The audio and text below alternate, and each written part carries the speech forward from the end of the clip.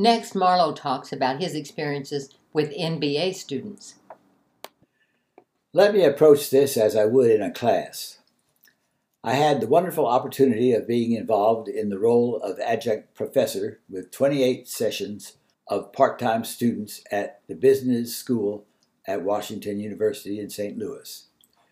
Most of the students were between 25 and 40 years of age, working full-time and attending night classes.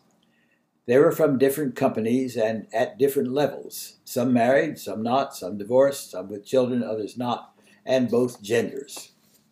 The title of the course was Interpersonal Competence in Organizations, which sounds impressive.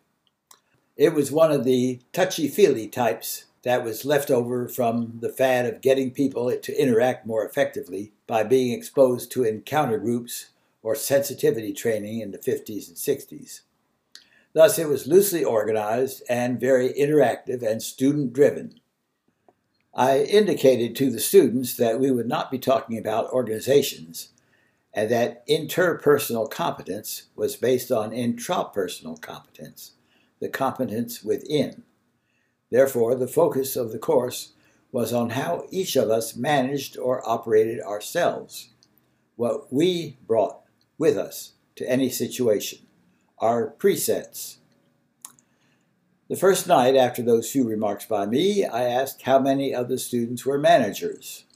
Several students raised their hands, and then I selected a student who had not raised his or her hand and asked, "What about you? You didn't raise your hand." She or he would quickly say that they were not a manager yet. Then I asked that person who was managing them right now at this moment.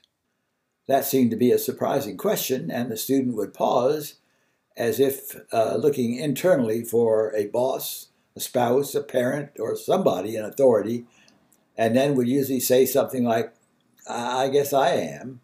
I would respond with, "Bingo! 24/7.